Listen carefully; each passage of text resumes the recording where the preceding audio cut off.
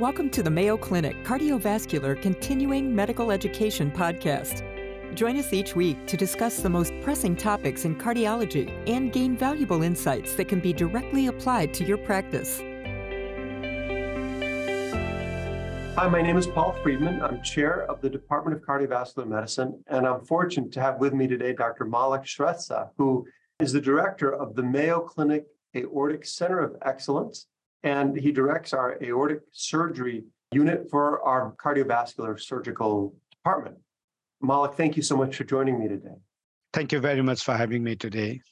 Today, I'd like to discuss aortic regurgitation, maybe a few brief comments about how it's diagnosed. But I'm really interested in the David procedure and how that's advanced the treatment, the surgical treatment for aortic insufficiency and diseases of the aorta. So just to review for our listeners, maybe make a few words about how patients present with aortic insufficiency and what the key findings and diagnostic tools are. Yeah, in contrast to the aortic stenosis, unfortunately with the aortic insufficiency, patient can have a normal life till really cardiac insufficiency symptoms start in. So in most of the patients, they do come with some sort of shortness of breath. And then, or in some of the patients, they have a routine cardiac checkup and the cardiologist or the physician picks up some murmur. So that's how they get diagnosed with aortic insufficiency. But having said that, the third group would be, which is we do talk about congenital heart problem. One of them is a bicuspid aortic valve, which is very common because 1 to 2% of the human population has it. So we are talking of millions of people here. So a group of the bicuspid aortic valve patients develop aortic valve regurgitation. So there are two separate groups here. Right. And of course, there's a huge long list of physical exam findings from Corrigan's pulse to Quincke's pulse, the bobbing uvula and the pounding pulses because of the big pulse pressure and the low diastolic pressure. Yeah. But what's really intriguing is some of the new surgical treatments. So tell me about the David procedure. So classically, actually, if the valve had a problem, it would be replaced. So over the last 50 years, since the first aortic valve replacement was done, there are basically two types of valves. One would be a mechanical valve and a tissue valve. Both have, advantages and disadvantages. With the tissue valve, it lasts maybe 10, 15 years. With a mechanical valve, the patient would be kept on a lifelong Coumadin, which is a big drawback, especially for younger patients. But in aortic insufficiency, the third choice could be the aortic valve repair.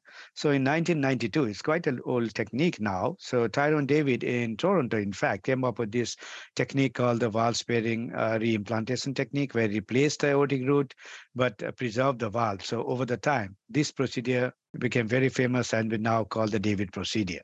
So whereby the aortic valve is preserved and the dilated aortic root and the ascending aorta is replaced with a graft. So are there any patients who you'd say are particularly good candidates for the David procedure? Yes, thank you for asking me this question. This is very important because especially in younger patients, let's say Marfan disease patients or any other connective tissue disorder patients, they would have dilated aortic roots, but a normal aortic valve. They are usually young, 15, 20, 25.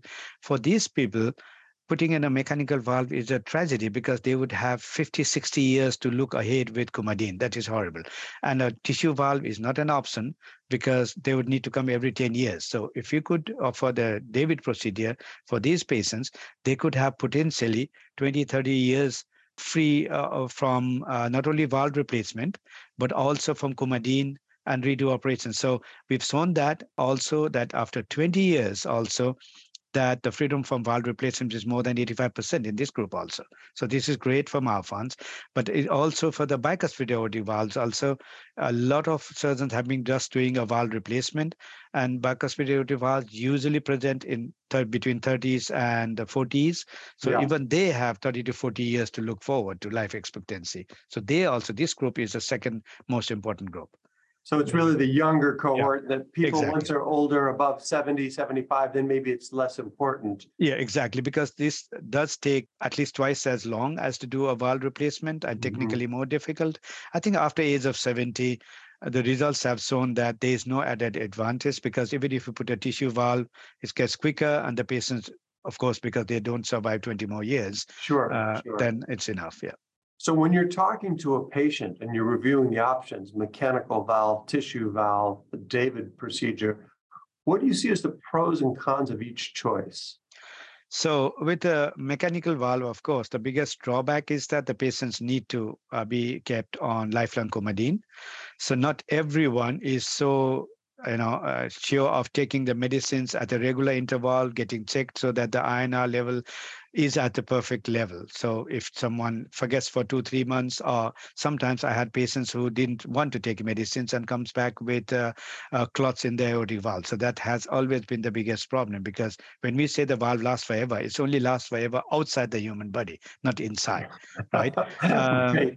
And with the tissue valve, although the tissue valves are getting better every year with new valves, prosthesis coming to the market, but they still, on the general, last maybe 15 years. And especially in younger age group, it doesn't last that much.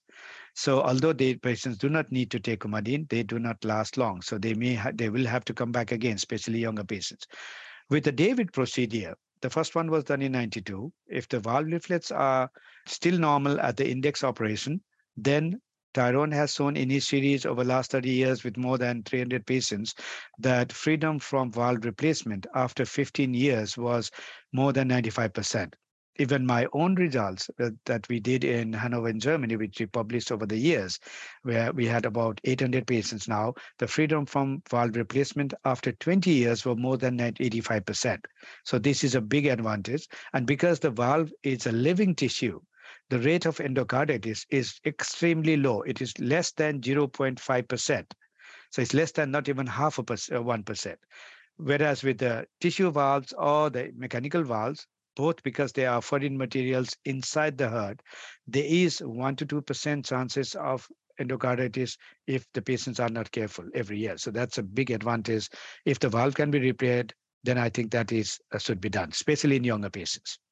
Now, is it a technically difficult procedure? How is it done and how widely is it offered? So technically, it's a lot more difficult than replacing the valve. You had to preserve the valve, take out the hole and replace the whole root, reimplanting the coronary. So it does take years to learn this technique.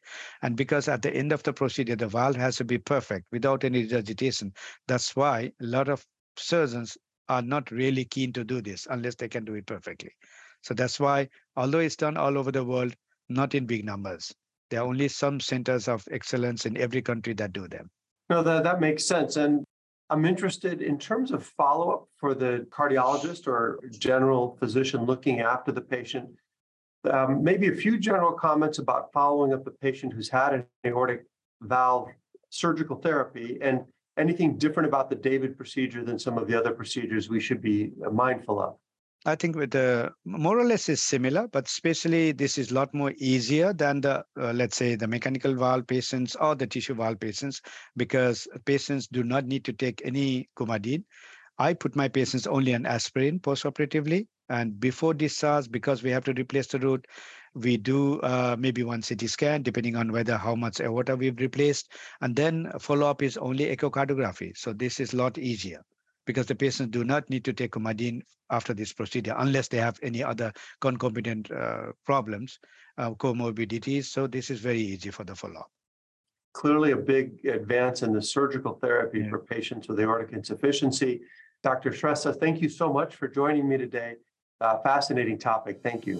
Thank you very much, Dr. Friedman. Thank you for joining us today. Feel free to share your thoughts and suggestions about the podcast by emailing cvselfstudy@mayo.edu. Be sure to subscribe to the Mayo Clinic Cardiovascular CME podcast on your favorite platform, and tune in each week to explore today's most pressing cardiology topics with your colleagues at Mayo Clinic.